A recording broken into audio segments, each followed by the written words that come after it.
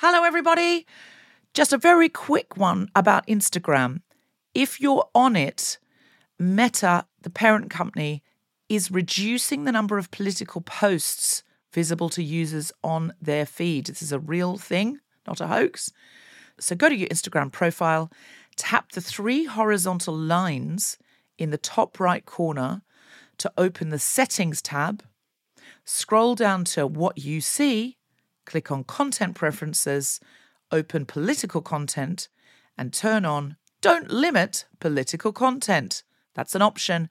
Otherwise, you won't see almost anything we post because we are deemed political. Please do that now, or you won't even see the posts about our shows, our fun things. So if you want to see Guilty Feminist content and know when we're coming to a place near you or releasing a new podcast, do it now. Imagine the softest sheets you've ever felt. Now imagine them getting even softer over time. That's what you'll feel with Boll & Branch's organic cotton sheets. In a recent customer survey, 96% replied that Boll & Branch sheets get softer with every wash. Start getting your best night's sleep in these sheets that get softer and softer for years to come. Try their sheets with a 30-night guarantee. Plus, get 15% off your first order at bollandbranch.com. Code BUTTERY. Exclusions apply. See site for details. Hey, I'm Ryan Reynolds. Recently, I asked Mint Mobile's legal team if big wireless companies are allowed to raise prices due to inflation. They said yes. And then when I asked if raising prices technically violates those onerous 2-year contracts, they said, "What the f*** are you talking about, you insane Hollywood ass f- So to recap, we're cutting the price of Mint Unlimited from $30 a month to just $15 a month. Give it a try at mintmobile.com/switch. $45 up front for 3 months plus taxes and fees. Promo rate for new customers for limited time. Unlimited more than 40 gigabytes per month. Slows full terms at mintmobile.com. Hey, it's Paige DeSorbo from Giggly Squad. High quality fashion without the price tag. Say hello to Quince. I'm snagging high-end essentials like cozy cashmere sweaters, sleek leather jackets, fine jewelry, and so much more. With Quince being 50 to 80% less than similar brands. And they partner with factories that prioritize safe, ethical, and responsible manufacturing. I love that. Luxury quality within reach. Go to quince.com/style to get free shipping and 365-day returns on your next order. Quince.com/style. I'm a feminist, but of the 3 years that I kept a diary as a teenager, the entry that stands out the most is this one. July 10th, Simon's birthday. Wasn't able to get near him to wow him out with conversation, so made do with gazing adoringly at his bike.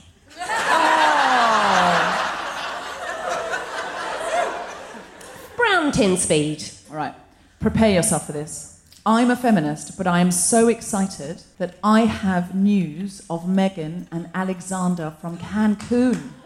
I know. Now, if you do not remember this, if you haven't heard the latest episodes, it's a story about a young man who got in touch with me by email very recently saying he'd met a woman while they were both on holidays in Cancun and he'd wanted to share some music with her. And he didn't know how to do that, and she'd said she was a fan of The Guilty Feminist. And so he asked me if I knew her or could get in touch with her. And I was like, at the time, I was like, if she'd said she was a Game of Thrones fan, would he have gone, "Dear George R.R. Martin, met a girl on the beach in Cancun." Anyway, I got so caught up in the potential romance of this that I ignored the potential creepiness of it, and I put a shout out on the podcast for Meghan, who had recently been in Cancun. I've got news, gang. I'm a feminist, but as much as I'm always thrilled to hear from women who've had feminist revelations or growth from the podcast, I've never been more excited than when Meghan got in touch and said, "Put me in touch with Alexander!"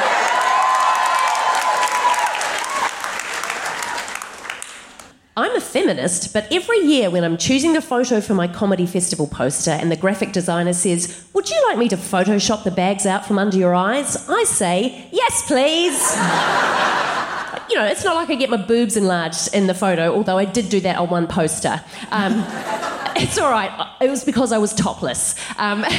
It's okay. My boobs were covered by 2 crossed TV remotes, and the fact that I could hide my whole chest with 2 TV remotes does suggest why I wanted them enlarged. I'm a feminist, but I was too excited when I got this email from Meghan in response to my question, what was Alexander like? She said, so here's the thing. I was chatting with a guy on one of my first evenings there. He was there for a wedding. Nice guy. But then I found out he was a Trump supporter. And, well, she says, well, not a whole lot to say there.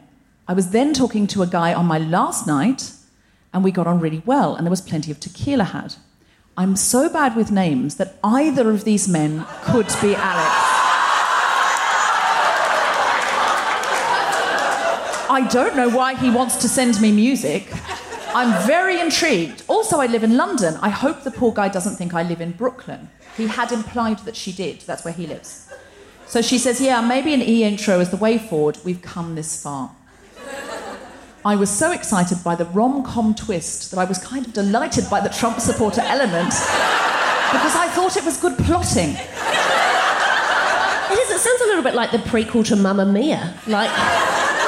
It's not that. I mean, it's exciting, guys, isn't it? You can see why I was thrilled that one of them was a Trump supporter. That's not right. That's not right at all. But I'm not wrong when I say it's good plotting. I'm a feminist, but when my boyfriend and I went out for our 3-year anniversary, I decided that he'd taken me to a fancy restaurant because he was going to propose. But when he didn't know that's what he was supposed to do, I got angrier and angrier over dinner when it didn't happen. And he couldn't work out why I was so furious by the time we got home. In my defence, he had said to me, I've only got you a small present, but I think you'll like it. And when it turned out not to be an engagement ring, but a platypus boot scraper, I was fucking livid.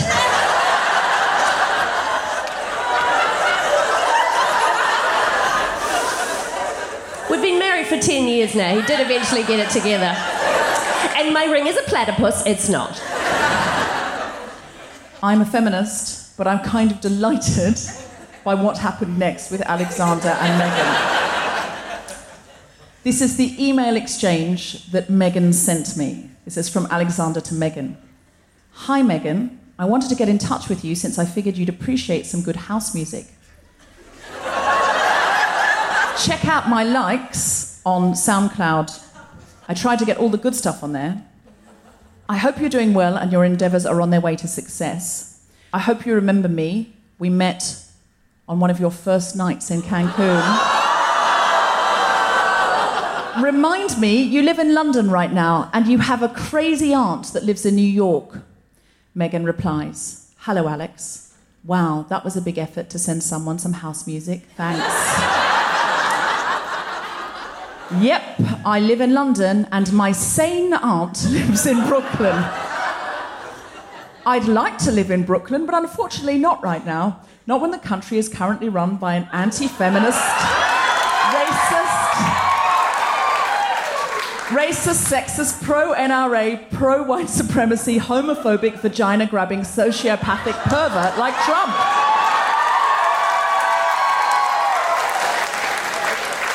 Maybe someday. Best of luck with your future decisions and endeavours. Meghan, smiley face. She adds to me, so disappointing, it was the Trump supporter. Ah, well, it could have been something beautiful, but unfortunately this is life and not a 90s Meg Ryan film. Thanks for trying to find the love of my life. Heart. Meghan, kiss, kiss. P.S. I remember in Cancun, I asked him, what the hell do your friends think of you voting for Trump? And he said, oh, they don't know.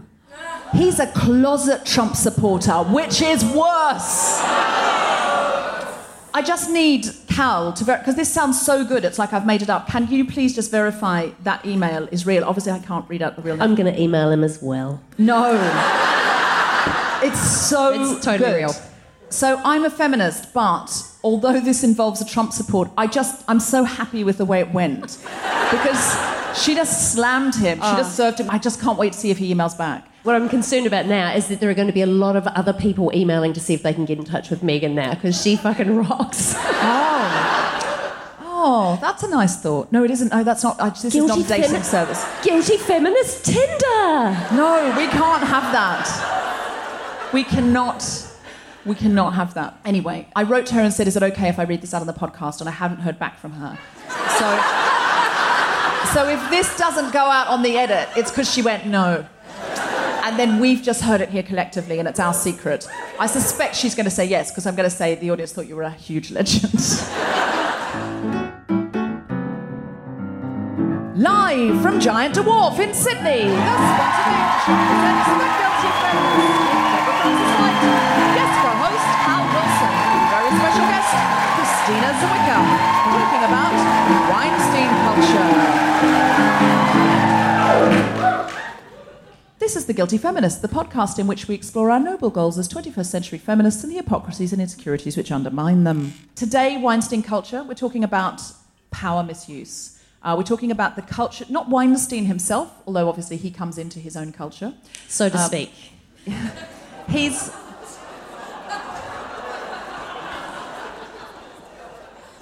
So we're talking about the exploitation of certainly sexual power, and how does that environment fester and develop? Do you have a sort of sense of what's happening at the moment, like the landscape? I feel like we're on the cusp of a tidal wave, which is not really a phrase, but we're riding the edge of an undertow. I feel like I feel like this is a moment when everyone has just finally gone, oh, for fuck's sake, we've had enough. And I feel like I've been really overwhelmed by all of the Me Too stories and have felt so sad. And I felt like hearing about Weinstein, I keep getting his name wrong. It's like I refuse to pronounce his name correctly. I've been calling him Weinstein. Oh, Weinstein. Weinstein, just because... Why not? Why give him any respect? But I felt this like solid sorrow in my chest when I think about all of the people that he's hurt, but at the same time I feel this real hope that there are all these women coming out and saying it happened to me too, and that there are all these other women and men going, fuck, that's awful, I believe you. And I feel like we're poised on the brink of, he's only one guy. Like, it's not like, oh, we've found the guy, there's no more it's guy. All right, guys. Yeah. You can come out, ladies. The guy ladies. that's been doing all the sexually harassing is now in a sex addiction spa in Switzerland. Yeah. For as long as he wants to be. I mean, so everything's good. Yeah. Poor guy, he must have been exhausted just flying all around the world, doing all of the harassment. All of the harassment. But yeah, I feel like it's been a painful thing, but it's a hopeful thing at the same time. Me too. All right, so do you have a challenge, Cal? So my challenge that I gave myself was just to do a Me Too, because when it started, I was like, oh, this is amazing, but I don't think I want to join in. And then there was just more and more people doing it. And there's been lots of occasions when, awful things have happened, but for some reason there was just one tiny one that really stuck in my mind from when I was a teenager. So I have just written a little piece about it. Me too. And you too, probably. More than likely. Read the stories on my Facebook. The women I love and admire and hold precious, sharing tentative tales or fragments of fear or raging accounts that read like red-hot weapons. My timeline brimmed with hashtag tears, and all I could think was the sad react button isn't enough, and now we need a reaction for heartbreak. And all I could do was add my love and say, I'm sorry, and I'm angry, and I believe you, and I hear you, and if you don't want to say anything, you don't have to, and to finally feel the echoes of that sorrow for myself. I remember all the small times, the flashing, the groping, the near misses. I remember the times I didn't get off so lightly and the times that I did. I remember my supermarket manager when I was 17 who used to stand too close and tug on my plaits and call me Pocahontas, and how the checkout supervisors kept their eyes on him always.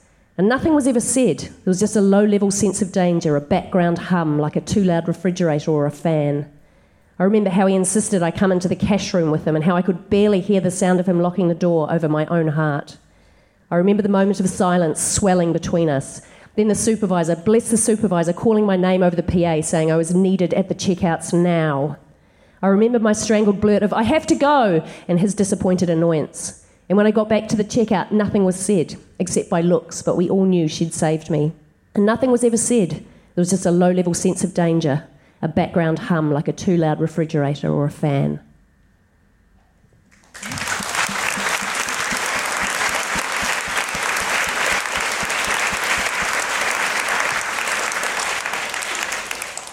That was lovely, Cal, and also very sad. And it's weird, like I don't know if this is the same for anyone else, that if you've shared a Me Too or not, but it's like I want to go, it's all right, I'm all right, but fuck, it feels really good to just be able to say that out loud and to, like it felt sad. It's like I'm not I don't feel damaged by that, but I feel really sad for that 17-year-old girl that was so frightened and was too frightened of embarrassment to go, I won't go in the cash room with you or to stand up for myself, because he was the supermarket manager, and that the checkout supervisors obviously didn't feel enough power of their own to actually say anything to him. But that's why it's worth talking about Weinstein culture, because it's not just in Hollywood, it's in supermarkets, it's everywhere. Yeah. The people on the checkouts are terrified for you, but they need their own job more than a lot of Hollywood execs need their job, who own their own mansions in Bel Air. Do you know what I mean? Like, they need their jobs, and they're going, we don't want that to happen, we're keeping an eye, but it happens everywhere.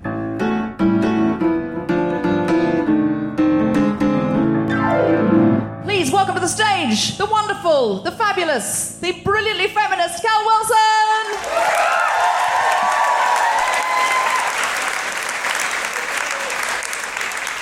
Right, I have all these sort of tremulous thoughts about Weinstein, and I feel like everyone must be shaking in their boots. Woody Allen came out and said he felt sorry for Harvey, and I was like, perhaps this is the best time for you to shut the fuck up. Like, and I've been fascinated by what Harvey Weinstein has been saying. He released a statement early on to the Times, and in the statement, he said that he'd hired a woman lawyer to tutor him on how to deal with women properly, and that she'd put together a team of people to help him learn how to do it. And I was like, what? Like, I could just imagine after some really intense coaching that he'd come bursting out into the boardroom and go, guys, it turns out ladies are people. They're not decorative sex robots, they have feelings. I love the things that he said. I brought on therapists and I plan to take a leave of absence from my company. He didn't need to because they fired his ass. And deal with this issue head on. I so respect all women and regret what happened. I feel that he doesn't quite know what respect means. Maybe he's confused it with, I feel with my hands. Maybe he thinks that's what respect is. English is a second language, and he's got those two words confused, because in the language that he speaks, they're very similar. I also like that he said, regret what happened. I don't think that's a strong enough phrase. You say, I regret what happened when you get drunk and you accidentally put your foot through a fish tank, or something like that. Or, you wazzed on the neighbour's car. I was very drunk, I regret what happened. You can say that. You can't say that for what he's been doing. He also said, you know what? We all make mistakes. And we do. He's right. You can't fault him for that. We all do make mistakes. But again, a mistake is something like you put diesel in your petrol tank. Or you accidentally clicked on, I am carrying dangerous goods, when you were checking in. I've done that. It's a fucking nightmare. A mistake is not decades of abusing your power and abusing young women. That's not a mistake. And then the thing that I cannot stop thinking about, because the whole thing is so horrific, right? Everything that those women have been through is awful and horrific, and I feel so sorry and so angry that it's happened to them. But the thing I keep fixating on is him wanking into a pot plant. I think everybody keeps fixating on it. So if you don't know the story, he cornered a reporter and then masturbated to completion into a pot plant. Allegedly. I've heard allegedly so much in conjunction with Harvey Weinstein. I feel like it should be the name of his cologne. New, allegedly, by Weinstein. I've been thinking about the poor pot plant, what it must have been like for that pot plant. The pot plant is just sitting there, making some oxygen and, increasing the ambulance. And it's but I'm inside, why is it raining? Just a weird... I just keep thinking about, and what are the conversations going to be like amongst that pot plant and the other plants in the foyer of that hotel after everyone's gone? And also, I was like, what if the women were just secondary and it was really all about the pot plant? It was oh no, he wants to go to a garden centre, we can't take him. He's been banned from the Chelsea Flower Show for the third year running. But the conversations that pot plant would have had with the other pot plants, and there'd be things like, well, you are wearing a very low pot. If you'd grown thorns, none of this would have happened. Well, it's awful, but were you showing a lot of soil? And then there'd be one big rubber plant that was like, well, why didn't you fight him off? And then the pot plant would be like, oh, for fuck's sake, Daryl, I'm a fern. I shouldn't have to. I think about all the times that I've been in position. Like, I used to do improv. I used to dress up as a pixie for money, is what I called it. But we would do corporate mingles in character. So you'd go into a firm's Christmas party and you'd be dressed as a pixie, and then you'd talk to all the people, and it would be amusing and humiliating at the same time. And what I found so much was that we'd be doing this game called Puppets, where you, as the improvisers, provide the voice, but then an audience member will move you, like they have control over your body. And I don't want to victim blame myself, but why would we think that was a good idea? Like, why would we think that it was a good idea to get drunken people to move our bodies? And I remember this one time on stage, and we were doing puppets, and I was doing a voice, and a guy who we had not asked to come up just ran up from his seat, bent me over, and pretended to fuck me doggy style from behind. And I stood up and pushed him away, and he went and sat back down. And when I told the older male improviser that I was with what had happened, he went, "Oh, no, I'm sure he wasn't. Maybe he was just trying to help you up." And I was like, well, that's not how you help people up, is it? Like, if you fall down, you don't help someone up by offering them your cock, do you? You don't like, here, hold on to this, it's like a branch but smaller. Like, he wasn't trying to help me up. Like, what I find is that people try to minimise things. When something's uncomfortable, people try and minimise it and bring it back to nothing. Like oh no, he can't have been doing that, because if he was doing that, then I would have to deal with it. Something would have to happen. I'd have to go to that guy's boss and say he had sexually assaulted one of the other actors, and then things would have to happen. It would be uncomfortable and inconvenient. But if we can minimise it and say, oh, you must have been mistaken, you don't have to do anything about it. And I found it really interesting. I was in a sort of $2 shop recently with a male comedian friend of mine, and we were just standing there looking at giant inflatable palm trees and things, because what else are you going to buy as two adults? So we're just chatting, we're having a good time, and then this elderly man walks up to me and he goes, "I know who you are. You're that New Zealand comedian. You're naughty." And it was so creepy. It was so creepy. And he moved away, and I turned to my friend and went, "Did you hear that?" And he went, "What? I didn't hear anything." And I was like, he just said, and I just repeated, "You're naughty." And he was like, no, you must have misheard him. You must have misheard him. And I was like, but what would I have misheard? Like, what did I think he would have said? "Oh, you're 40. Like, you know, like, oh, you're sporty. Like, you know, oh, she's in a tracksuit. She looks athletic." Like, I was like, I didn't mishear it. Like, I will admit that I do mishear things. Like, my hearing is not the best. I know I did not mishear that, but I do admit that I do mishear things. I walked into a conversation with another bunch of comedian friends recently, and I found out afterwards that what my friend had actually said, she was describing someone as being really determined, and she goes, "She's such a bulldog." That's what she said, but what I heard her say was, "She shat a bulldog." And I was quite surprised, because I've lived in Australia for 14 years, and that is not a phrase I'd heard before. But it did seem plausible. Because you have the most beautiful turns of phrase in this country. You really do. So things like, I was hungry enough to eat the crutch out of a low-flying duck. Like, you're just beautiful things. Yeah, that's perfect, because I can picture that. You know, I don't want to, but I can picture it. My other favourite Australian phrase, this has got nothing to do with what we're talking about, but I want to tell you. And my favourite Australian phrase is, "We're not here to fuck spiders." If you don't know what it means, and I suspect some of our international listeners will not have a clue, what it means is, we're not here to muck around. But why would you say that? I just love the idea of someone going, "Well, we're not here to fuck spiders," and someone else being like, "Oh shit, I'm in the wrong room."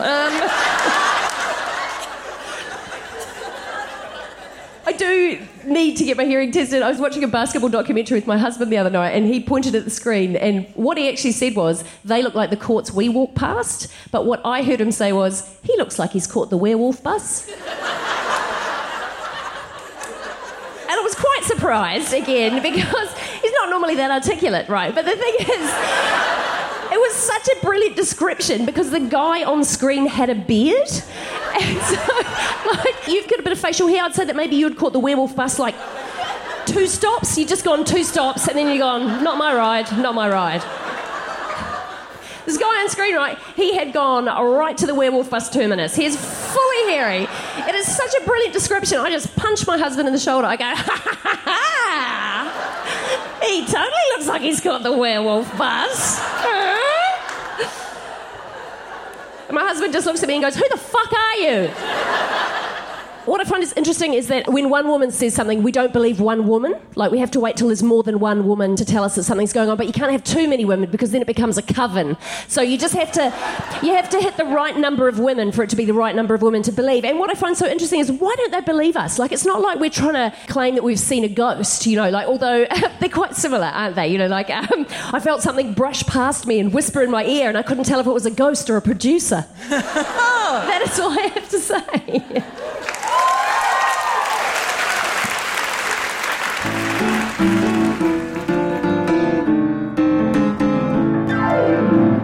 So my challenge is, Nora Ephron, the screenwriter who wrote When Harry Met Sally, there's an amazing documentary that her son made about her after she died.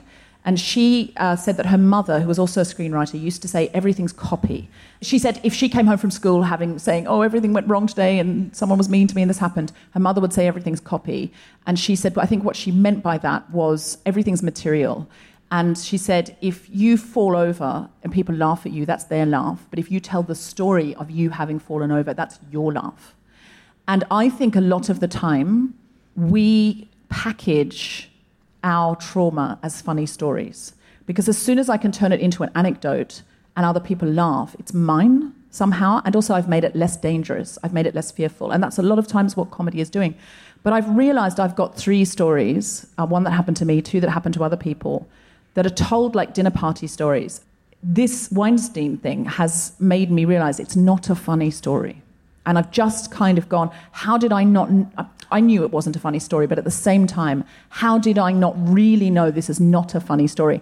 So I'm going to tell you 3 not a funny stories. And then at the end of each story, I'm going to say, it's a story. And I want you as the audience to say, not a funny story. Okay, so this is the first story. I went to a city as a comedian, and when I landed, there was another comedian I knew at the airport. And he had lost his luggage. And he was very frustrated by this, and he said, I have to have my PlayStation, which is in my luggage, because it's the only way I can not cheat on my girlfriend. If I can play my PlayStation the whole time, that's the thing that will stop me. I then ran into him at the front of one of the shows, and he bought me a drink, and we had a chat. And then he did his show, and I did my show, and I went back to my hotel room. And, God, that's him calling now to say, stop telling the story, I will sue you. They know, they sense it. And a woman who had been tasked with minding him for the production, working for the company, and again, needed her job, texted me late at night and said, this comedian would like to see you in his room. And the person he was seeing was a friend of mine. And I was like, no, that's okay. I'm good for seeing him in his room. And she texted back and said, he really wants to see you in his room. And I was like, I'm sure he does. I'm sure he really wants to see me in his room. I do not want to go to his room. And she texted back a third time and said, he wants to tell you something, he wants to see you, he wants to show you something. And I said, yes, I'm sure he wants to show me something. I do not want to see him. Then he texted me himself saying, my PlayStation didn't turn up. And I was like, that is the lowest possible bar, that I am a substitute for a PlayStation. I mean, at least I want to be an Xbox. That's the story. Not a funny story. He was a much more famous comedian than me, but he always behaved every time I saw him like I could make you or break you, and he couldn't. I was always like, no, you couldn't. You're barely making yourself. And I was furious by it. But I'm aware if I was that bit more isolated in my life, or he was that bit more powerful, or a combination of the two, absolutely something much worse could have happened. So it is not a funny story, but I've told it as a funny story. It's a story too. A very influential male theatre practitioner who is very famous was working with a group of very young people on a program. It was one of those programs where young people's writing and performing were being developed. And he said to a young man on the program, I think you're really special. I think you're a fantastic actor.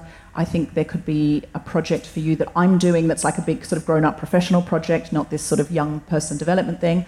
I'd love you to come back to my flat and have a chat with you about the project. And he was like, oh my God, it's happened, I'm making it. This is it. This is it for me. Oh my God, I am special, as I suspected. I am better than all my peers. This is the day, it's happening, it's happened. So he went to this person's flat at night, as he'd been asked, and the theatre practitioner said to him, hey, oh, now it's this other guy ringing. It's like, they know. Oh my God. And so he goes to the guy's flat and he says, oh, well, I've prepared the play I'd like you to look at, but why don't I get you a drink? And he said, oh, that would be lovely. And the man left the room and he's sitting there on his own looking at the play and he just feels something on his shoulder and he looks and it is a half-tumescent penis. And he just says, no, I'm all right, thanks. That's a story, not a funny story. Somehow that's been told at dinner parties. Lots of people in London know this story. And because it's a man, it feels less terrifying. You would never tell that story if that was a woman in any way other than... But it was told like, there's something about, oh, well, he could fight him off. There's a feeling that we get when it's a young man. But of course, there are all of those fears and dangers, and one man can always beat another man. Somebody has to win. What if it's him? And there's also all of the career stuff going on there in his head. It's totally an abuse of power. The third story is not a show business story. It happened to a friend of mine. She was running her own business, and she was young, a startup, young female entrepreneur. And in the industry that she was in, it was very hard to get a meeting, especially as somebody young and on the up. So she said to this chap, I really, really want a meeting with you because he was the right guy to have a meeting with. And she said there'd been a little bit of, like a spark or a little flirtation or something, but nothing more than that. And he'd said, look, I can meet you, but I'm so back-to-back with meetings. Why don't you come at the end of the day? Like, come at 6:30 and I'll just stay on a bit later. She went, fantastic. And she said, I turned up and I went into the office and it was all dark. And I thought, you mustn't be here, but the door's open. And then I went through and I saw a light coming from one office at the end of the corridor. And I went down and I was sort of like, hello, hello. I opened the door and she said, there he was, lying on his desk, stark naked, and there was a spotlight directed at his erect penis. And I said, what did you do? She said, I thought, quite fancy him. We've had a bit of a flirt. To be honest with you, it's going to happen at some point, and he's gone to all this trouble. So I hopped on.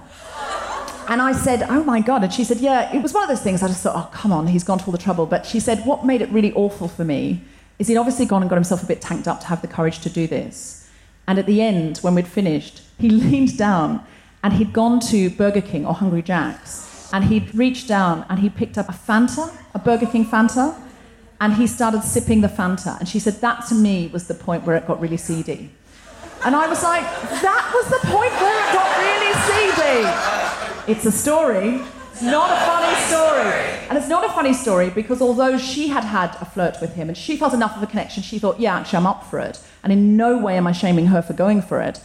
The reality is, if that had been any other number of women, that is such a big, presumptuous leap, that could be terrifying, given there was no one else in the office. If you're listening, men, that's only something you should ever do if you are in a functional relationship. And even then, think twice about the spotlight.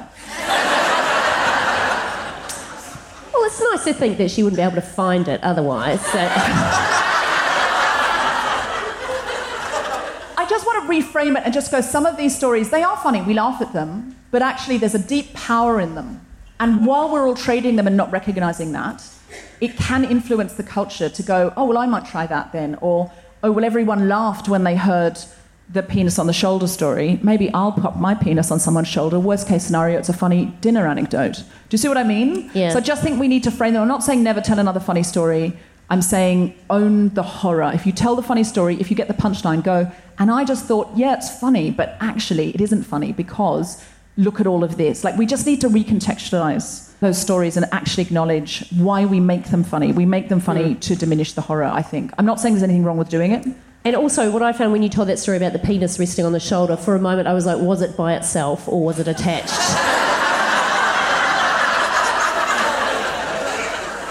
As far as I know, it was attached to a man. That's better, isn't it? Like, you'd prefer that. I mean, of the two scenarios, you would prefer it to be on someone and not just But a polterpenis. A polterpenis. A ghostly penis. If there was a story that ended with a poltercock, that's not a funny story, that's a scary story. Look, I think we should pitch it. It would be made in Hollywood, it would. That's the irony.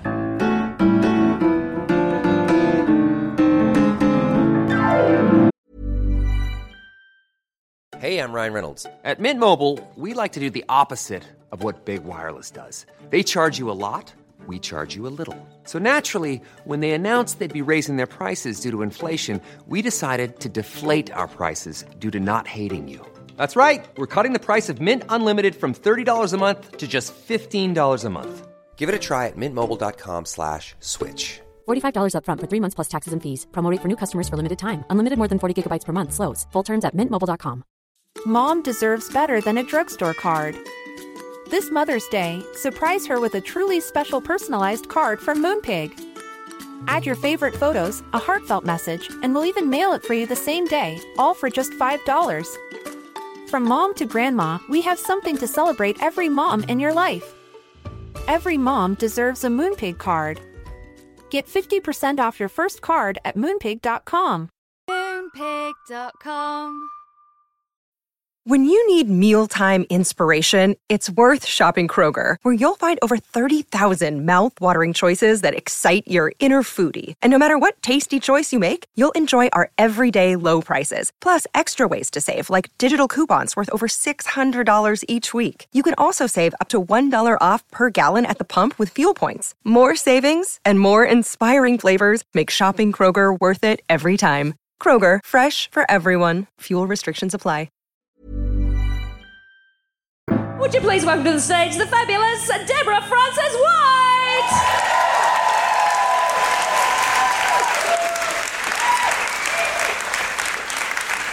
I was struggling with the whole Weinstein, the culture around him that I feel supported him. And then I was really delighted just before I came on stage to see that the Men of Hollywood had released an open letter about this. So I'm going to read you this open letter from the Men of Hollywood.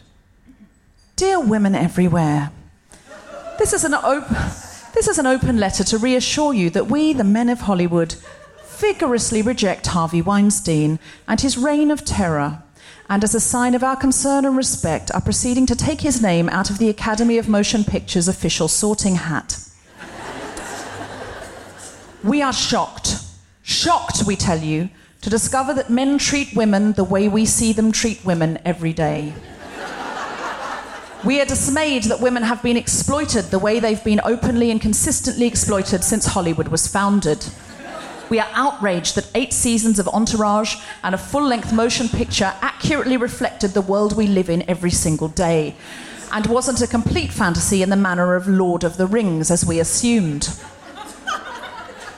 We and the young women we are currently trying to coerce into a sexual relationship in exchange for the auditions they so desperately need to buy food to eat are equally horrified by the abuses inherent in the system. The women we are right this minute Skyping for a little sugar in exchange for a good word to the right agent, despite their protestations that they do not want us to do this, are as surprised as we are that we are doing this. They didn't think it would be like this when they moved from Missouri to follow their love of the craft, and neither did we.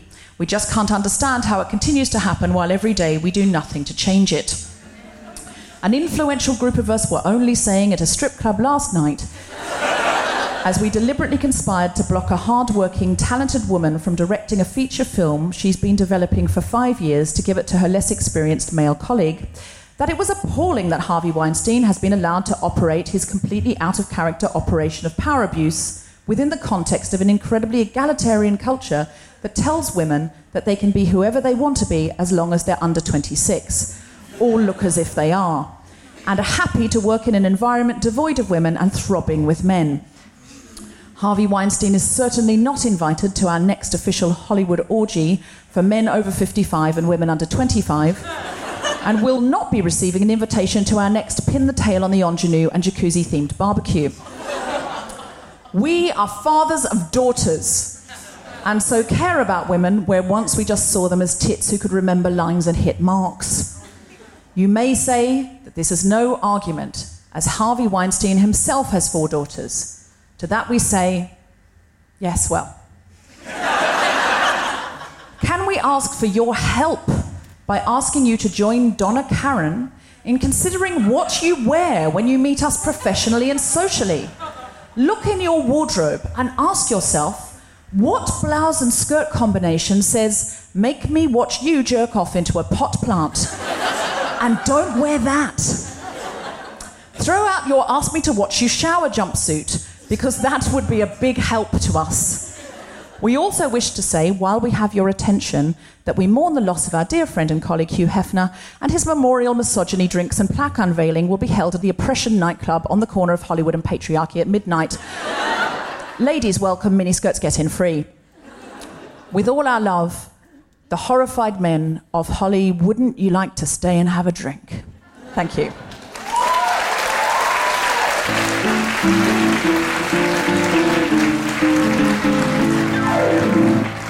I do love the way that you can't recognise women until you've got one that you own. You know, like until you've got a daughter or a sister, an aunt or a mother, and then you go, oh, that looks quite similar to that other one.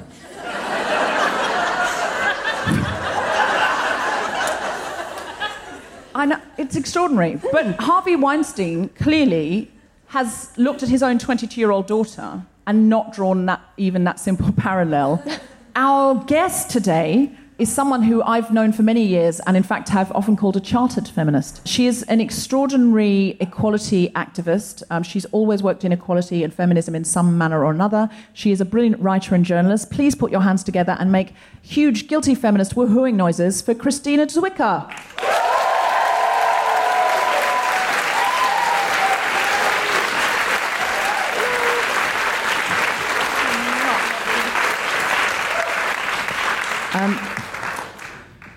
So, Christina, you're an expert in equality. Tell us about some of the things that you've done.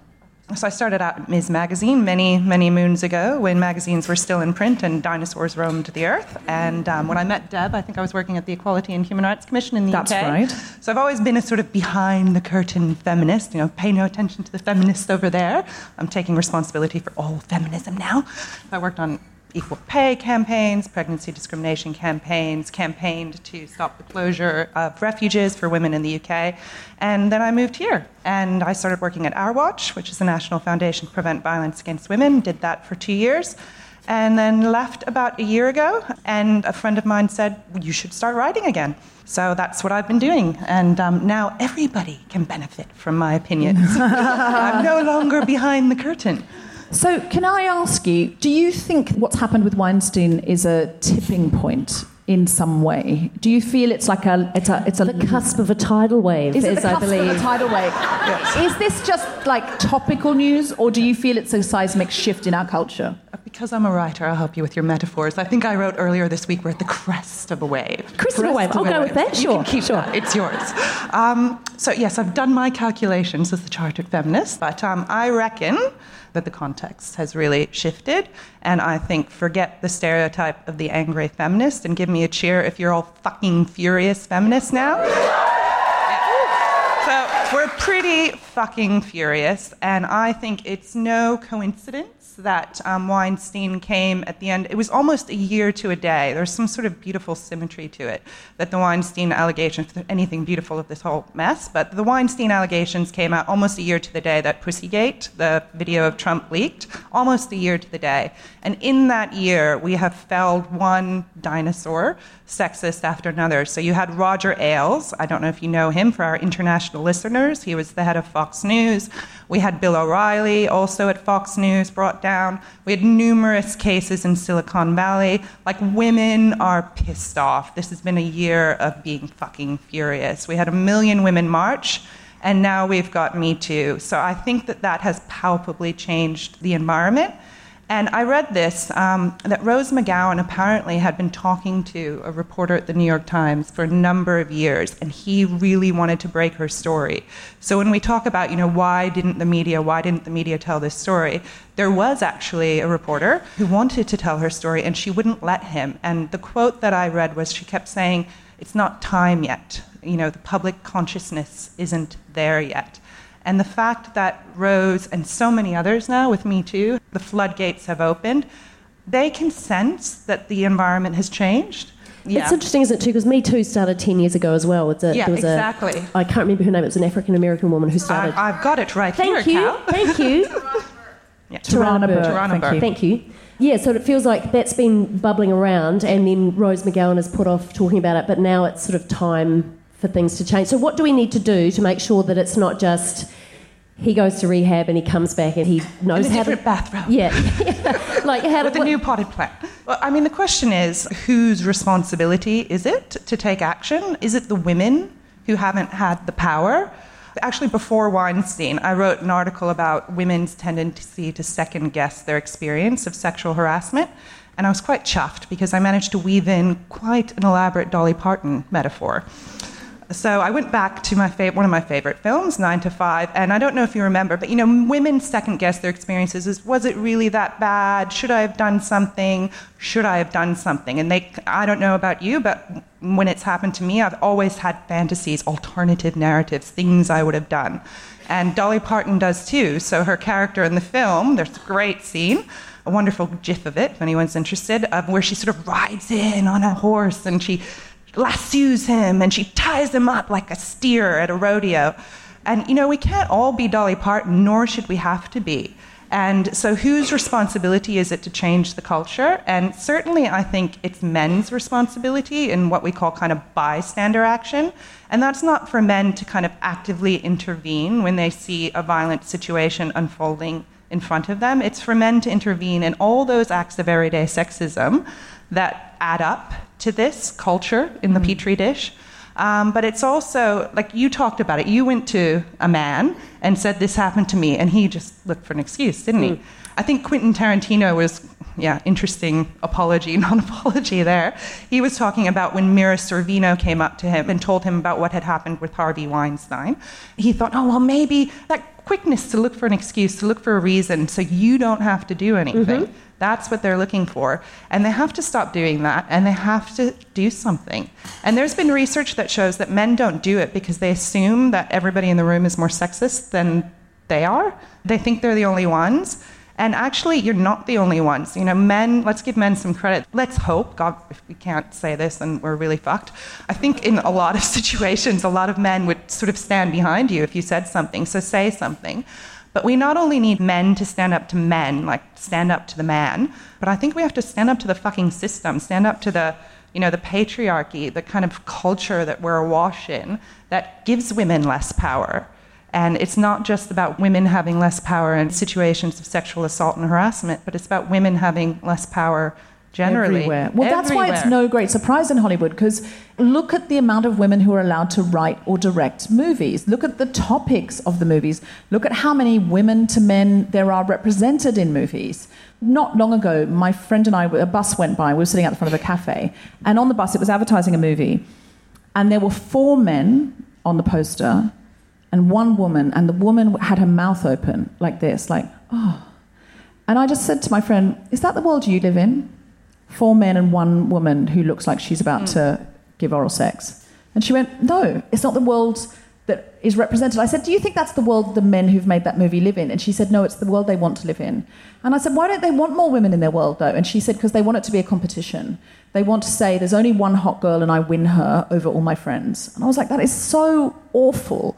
But while that persists, you cannot expect the power abuse to go away magically. You can't have over half of films not passing the Bechdel test, but Harvey Weinstein not wanking into a pot plant. Like, it doesn't work that way. I mean, that's a very specific example. If more films passed the Bechdel test, this wouldn't have happened. I agree. And internationally, we know that research shows us that in societies where women experience more equality, there's lower rates of violence against women. So maybe we should start seeing if there's a correlation between the two and tracking that more closely. That's interesting. Is that true? Where there's more equality, like Scandinavia? Yes, exactly. Violence prevention work is very much on the basis that if you create a more equal society for women, you will prevent violence against women and do lots of other good things at the same time. It's efficient. We're efficient feminists. Can I say that works in the favour of men as well? If men are listening to this and thinking, what's in that for me, if they're thinking in a very mercenary way, it works the same way, because one thing that men often complain about is lack of parental rights.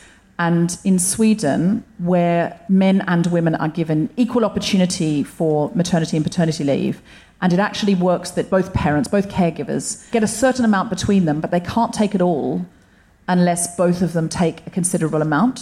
So it's not just, oh, well, one of you can take 9 months. It doesn't work that way. So because they work in a culture where in lots of ways they reward co-parenting, when divorces happen, they tend to decide between the couple and the child where the child lives and how often they go to each parent's house. And they just don't have the same problems that we do in other countries about fighting over children. It's kind of gone because what they've done is they've taken that the woman looks after the child out of the culture. Exactly. And the man is excluded from that out of the culture. Yeah. Let us count the ways that equality would be good for men. We know that men have higher rates of suicide. We know they have higher rates of mental health issues. And, what's the common theme behind all this? Toxic masculinity. And it's the men and boys who don't adhere to those standards who suffer horribly as well. How do you feel about the whole Me Too situation? Do you feel, because some people have been saying, well, women shouldn't have to flaunt their oppression or confess their trauma. It's traumatic to dredge it up for many women. I don't know if you've been reading a lot about this. I've read a few different points of view. Sort of Jessica Valenti, who I greatly admire, US-based feminist, made, I think, a perfectly valid point. There are women who've been saying this for so long. Why should we have to sort of flail ourselves once again to prove how bad the problem is? And, I take that point, and I've had the great privilege of working with a lot of women and men with lived experience of violence. And there's a lot of ethics around that, and it's really important that they're supported. But I don't think in this particular instance, the women who are coming forward are doing it to prove how bad the problem is. I think that they're doing it because for so long, if they came forward, they wouldn't have been listened to. They wouldn't have been believed. They would have been dismissed. And we know from research, about 75% of them actually would have been punished. And it's so valuable for women who've experienced sexual assault and domestic violence to be listened to be believed. I feel like we're undergoing a collective social exercise of doing that now, listening and believing. You know how you talked about reframing these stories. They're not a funny story. We're just listening to these women and we're believing them. And for so many of these women, it'll be hugely emotional. They would never have told these stories, or they never would have told these stories that way. So I think that that's really important. And I wouldn't deny women who maybe haven't felt comfortable speaking out about this, like some feminist commentators may feel more comfortable speaking out about it. Their moment to do that.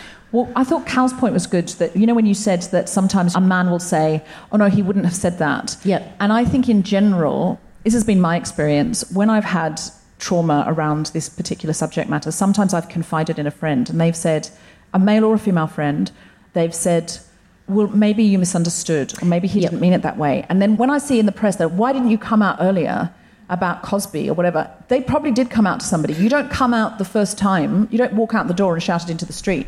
They came out to a friend and went, this just happened with Bill Cosby, he gave me Quaaludes, and I woke up and I didn't know where I was. And they went, well, did you take them? Yeah. Because if you took them, or he offered them to me and I left, well, you can't really say anything about that, can you? Because maybe they were painkillers, maybe they were just aspirin. I think we need to start believing each other a lot more. It's like we were both saying about how people want to come back to the path of least resistance, like they want to come back to, oh, what's the easiest thing to do here? The easiest thing would be if that didn't happen. Like the easiest thing would be if you were mistaken and he was trying to give you a Nurofen and you thought he was trying to roofie you. And he's still Dr. Huxtable, who I love. Yes, and then I don't have to... That would be great. Yeah, I don't have to throw away my childhood love of Bill Cosby albums, and I don't have to not see my friend that I go drinking with on a Friday night now that I know that he hits you. I was in a terrible relationship, and when I told people that it was an abusive relationship, their thing was just to kind of go, oh, I couldn't hear it. It's almost sometimes like the truth is too big to fit in people's ears, like it just kind of glances off. And they're like, but if I accept that from you, then I have to adjust my behaviour and my life is impacted by a thing that someone else did, so it's just better if I just say you're a crazy woman. There's that. Which we all understand. It's a bit like packaging them as funny stories. We all understand denial. We're human. And we can only cope with so much trauma. And there are times when we do just kind of laugh something off or shake it off or go, I don't think he really Did that really happen? Or, that kind of thing, where the first time, if you're groped on public transport, it's really easy to go, obviously they just brushed past me. And you know the difference between someone brushing past you and somebody grabbing you. Although that story you told me about Dancing with Stars, demonstrates that's not always true. No. Shall I tell it? Yeah, go on. Okay, so I did Dancing with the Stars about 10 years ago, and it was just getting to that point where you go, I don't know which one's the celebrity and which one's the dancer. It's getting to that point. And then you dance and they go, oh, by default, that must be the dancer because she is appalling. So I had this fantastic dancer who was very down to earth. His dance partner was his girlfriend, and I was married. And the first thing he said to me was, there's going to be no funny business, right? There's not going to be any sexual shenanigans between the two of us. We are dancing for this program. Because things do get heated. There have been affairs. I don't want to, destroy your illusions, but sometimes dancers hook up with their stars. And so right from the start, he was like, this is not going to happen. And I was like, well, that is great because I am married. That was all great. And then we've been doing the show for a few weeks, and then we were rehearsing a tango one morning. It was about 6 o'clock in the morning because we were rehearsing for 5 hours a day. And so he pulls me in. There's a lot of kind of pelvic connection in a tango, and he pulls me in, and we start dancing, and I'm like, oh my God, I can feel something. I can feel something hard. Oh my God, I can feel his erection. Oh my God, oh my God. And I started to freak out, but I was like, he does not seem bothered. Let's just keep dancing while I figure out what I'm going to do. And so we're dancing. It's about a minute and a half, and I'm like, oh, maybe it's just a physiological reaction, and it's like it happens all the time to professional dancers, so he's just not paying any attention. Oh my God, oh my God, oh my God, oh my God, I've given him an erection. Oh my God, oh my God, oh my God. And then we break apart as part of the dance, and I look down, and it's the knot of his jumper.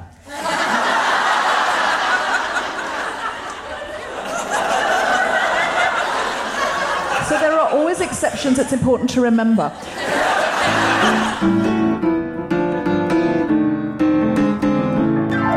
Do we have any questions from the audience? Yes, question there.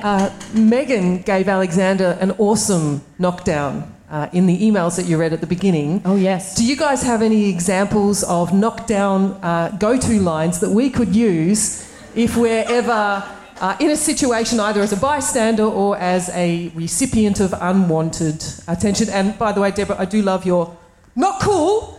Something cool, like that. That is my go-to, and a lot of people say that they've used it. If you've not listened to the podcast or that episode, I have a recommendation that I just spontaneously did it once, where in the street I just went to this man who grabbed my necklace as a sort of, I think like a game flirtation thing, where he was just trying to lure me in, but we weren't like chatting in a bar.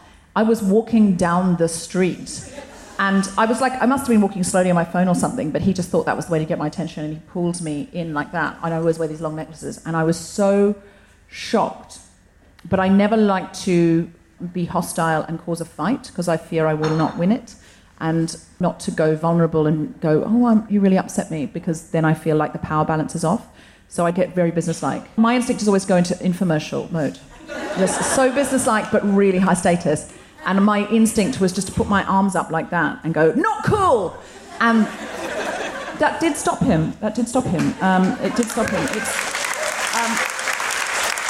Because men, and we talked about this after I talked about this another time, and you told me there was some evidence that this works, that men don't like to be told they're not cool, that it's...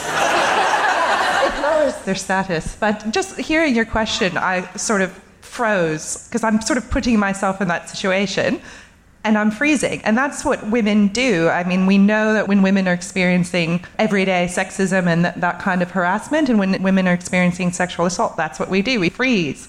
So it would be good to get some tips. Not cool, that'd be good. I feel like I don't have a specific line or anything, but what I've been thinking about is, I think just to fight your own embarrassment and be loud, to, even if it's like, get your tiny pathetic hands off me, you fucking cock.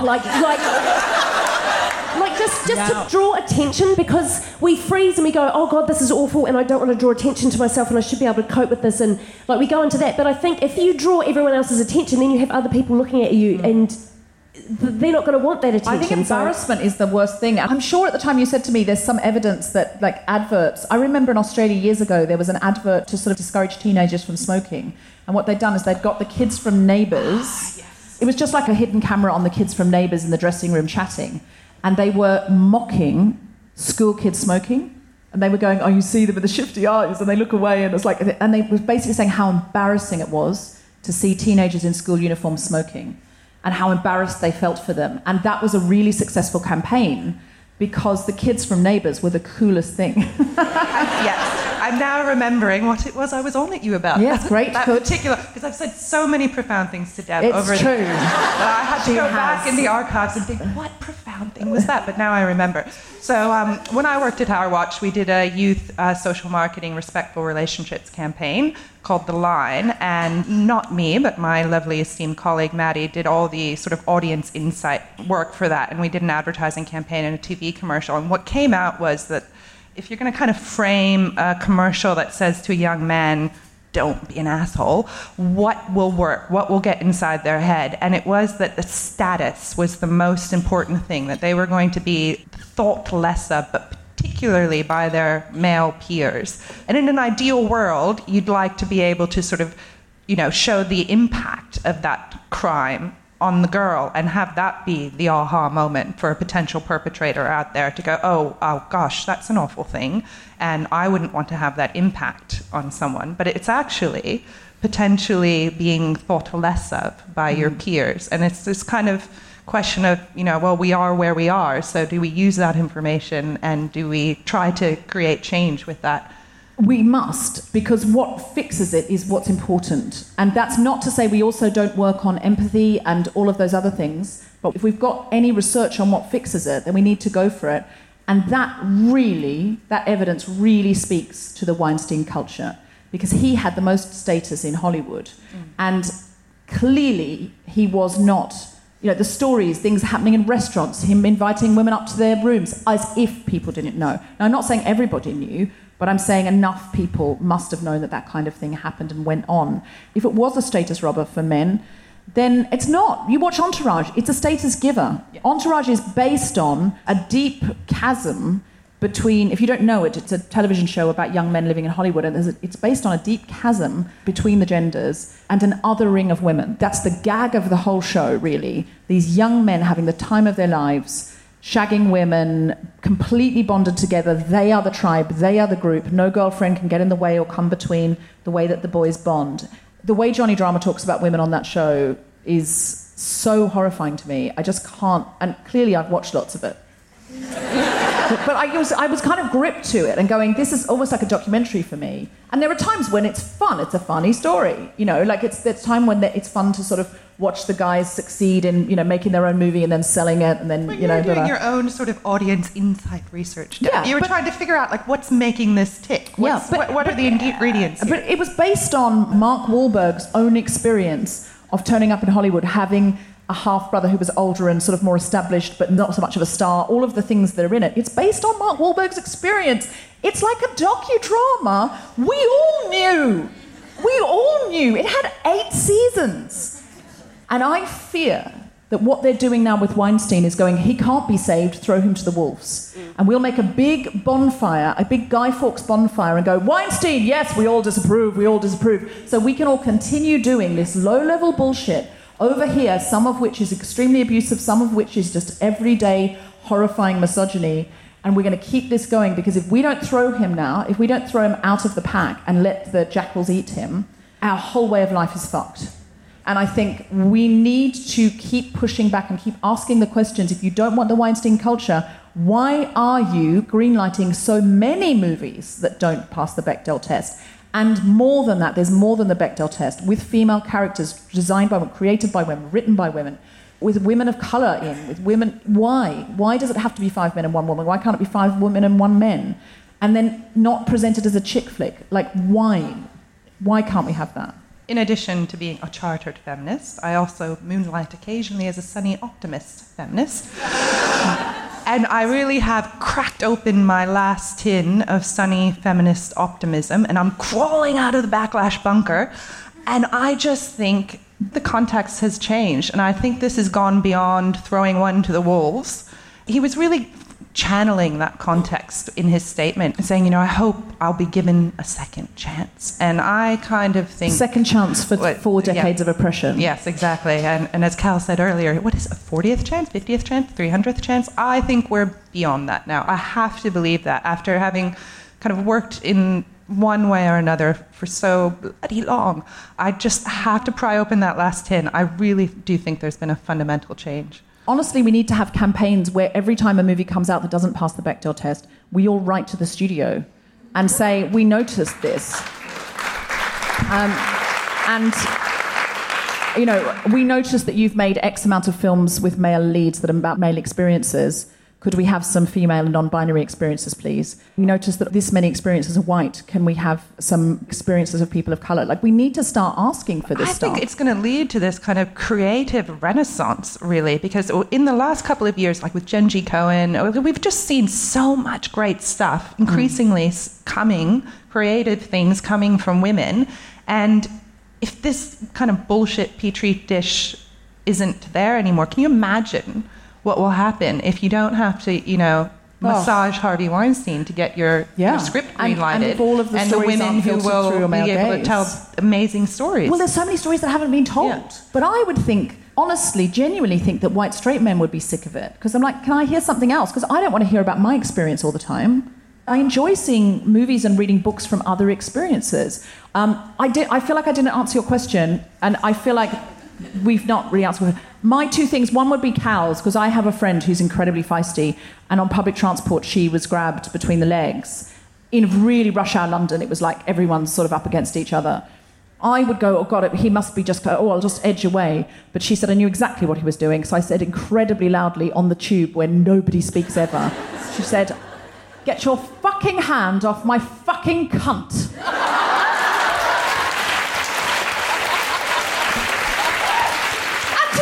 He did.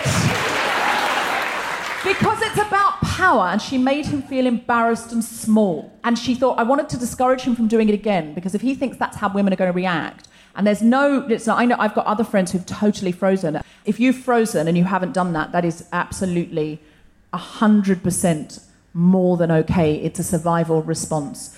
But feel empowered to say, get your fucking hand off my fucking cunt.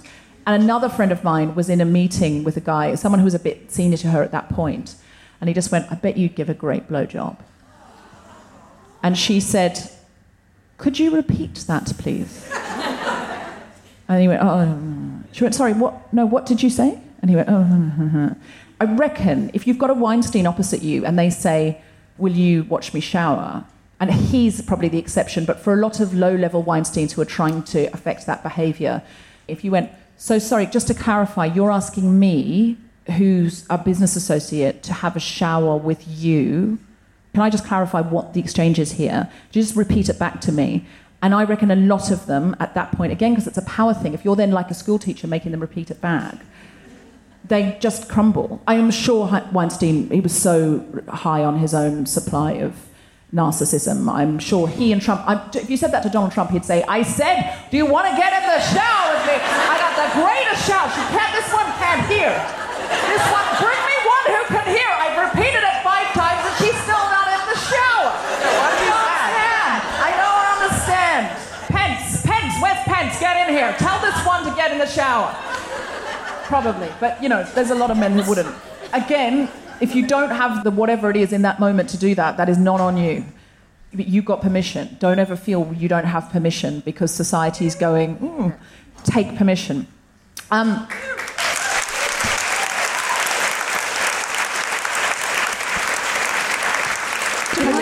about I'm a feminist but. Oh, feminist yes. challenge? Yes, please. Okay. Please, of course. So my feminist challenge was to do I'm a feminist but, because when Deb asked me to come on the show, my husband, who's also friends with Deb, said, but why would she do that? You're not funny.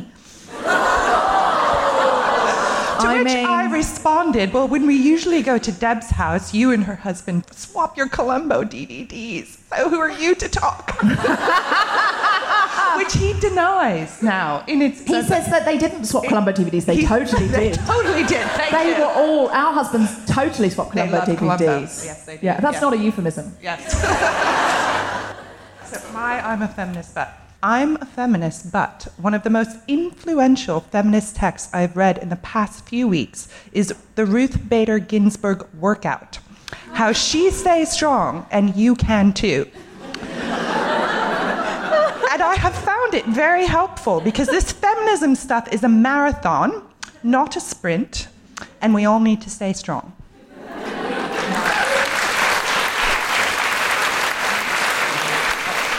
that, Richard. Ruth Bader Ginsburg is a woman of mature years, isn't she? Like, is it quite a slow, careful workout? Like, no. The reason I cottoned on to this was because, when Trump was elected, people thought, the Supreme Court, I wonder how that Ruth's getting on.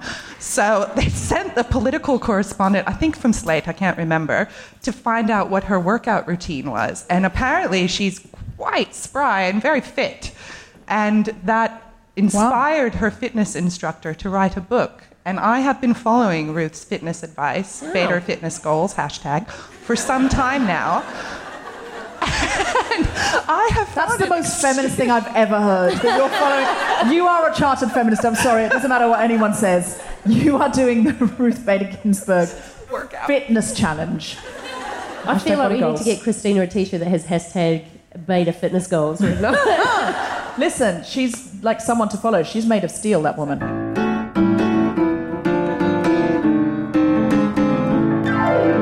And do you have anything to plug? Any articles we should look at? Or we just... You can find it all on Twitter. I write frequently for Women's Agenda. I also write for Daily Life. And sometimes I write for News Corp. So follow me on Twitter, and I put everything up there. And you can read my thoughts and musings, and Deb won't have to listen to me all the time. No, I love listening to you. I find Kristina's writing really intelligent, really on the mark, really practical, really relevant, and also funny. So Richard can do one. Can suck it. At Ziwica, Ziwica, and I'm sort of new to the journalism thing, so I think I've got 80 followers. So if you all follow me after this, that'll be great. Then I'll be totally legit. All right. Do you have anything to plug, Cal Wilson? I'm on Twitter at Calbo, Calbo. Nothing to do with body odour. It's just my nickname, Calbo. It's like, ooh, stinky Cal. I have a comedy festival show coming out next year. It will be at all the comedy festivals. It is called Hindsight. Check out for that. I'm very happy with my poster, but it's not out yet, so you've got to wait. I have instructions for you all in a loving way. Follow The Guilty Feminist on Twitter. It's at GuiltFemPod. Check out our Instagram, instagram.com/TheGuiltyFeminist. Like our Facebook page. Sign up to our mailing list to get notified as soon as a new episode is released. Please go to iTunes and rate, review, and subscribe. All you need to do is click as many stars as you want out of 5, as long as it's 5, because that helps other people to find the podcast. It really does. I'm at Deborah FW, and I'd also love you to listen to Global Pillage at globalpillage.net, and also download our negotiation special, where Athena Cabreno and I interview a hostage negotiator. That's the only episode you can buy. All the rest are totally free. It's £5. But during this month, all the money goes to Layla Hussein's anti-FGM counselling programme, the only one of its kind in Europe. I know you're not in Europe personally, but... They like to travel, though. The world, yeah. You have been listening to The Guilty Feminist with me, Deborah Broxton-White, guest co-host Cal Wilson, and very special guest, Kristine Ziwica. Producer was Tom Zielinski for The Spontaneity Shop. Sound engineer was Ali Graham. Thanks to everyone at Giant Hall, as well as Jeff Ring and Australia Comedy Management, and all of you for listening. For more information about this and other episodes, visit GuiltyFeminist.com.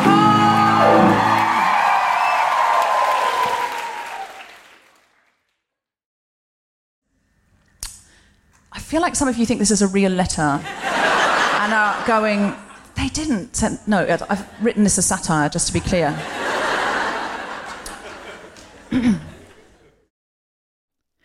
Hi, I'm Sophie Hagen. You may know me from such things as co-hosting episode 1 to 29 of The Guilty Feminist. I'm just here to let you know that I'm on tour of the UK and Denmark with my brand new stand-up show Dead Baby Frog, which is about emotional abuse. My whole tour is anxiety safe, it has gender-neutral toilets and disabled access all around. Go to sophiehagen.com to find out what I mean by that, to find out where I'll be and to get tickets. And while you're there, sign up for my newsletter, and why not listen to my new project, the Made of Human podcast. Bye! Imagine the softest sheets you've ever felt. Now imagine them getting even softer over time. That's what you'll feel with Boll & Branch's organic cotton sheets. In a recent customer survey, 96% replied that Boll & Branch sheets get softer with every wash. Start getting your best night's sleep in these sheets that get softer and softer for years to come. Try their sheets with a 30-night guarantee. Plus, get 15% off your first order at bollandbranch.com. Code BUTTERY. Exclusions apply. See site for details. Planning for your next trip? Elevate your travel style with Quince. Quince has all the jet-setting essentials you'll want for your next getaway, like European linen, premium luggage options, buttery soft Italian leather bags, and so much more. And is all priced at 50 to 80% less than similar brands. Plus, Quince only works with factories that use safe and ethical manufacturing practices. Pack your bags with high-quality essentials you'll be wearing for vacations to come with Quince. Go to quince.com/pack for free shipping and 365-day returns. Mom deserves better than a drugstore card. This Mother's Day, surprise her with a truly special personalized card from Moonpig. Add your favorite photos, a heartfelt message, and we'll even mail it for you the same day, all for just $5. From mom to grandma, we have something to celebrate every mom in your life. Every mom deserves a Moonpig card. Get 50% off your first card at moonpig.com. Moonpig.com.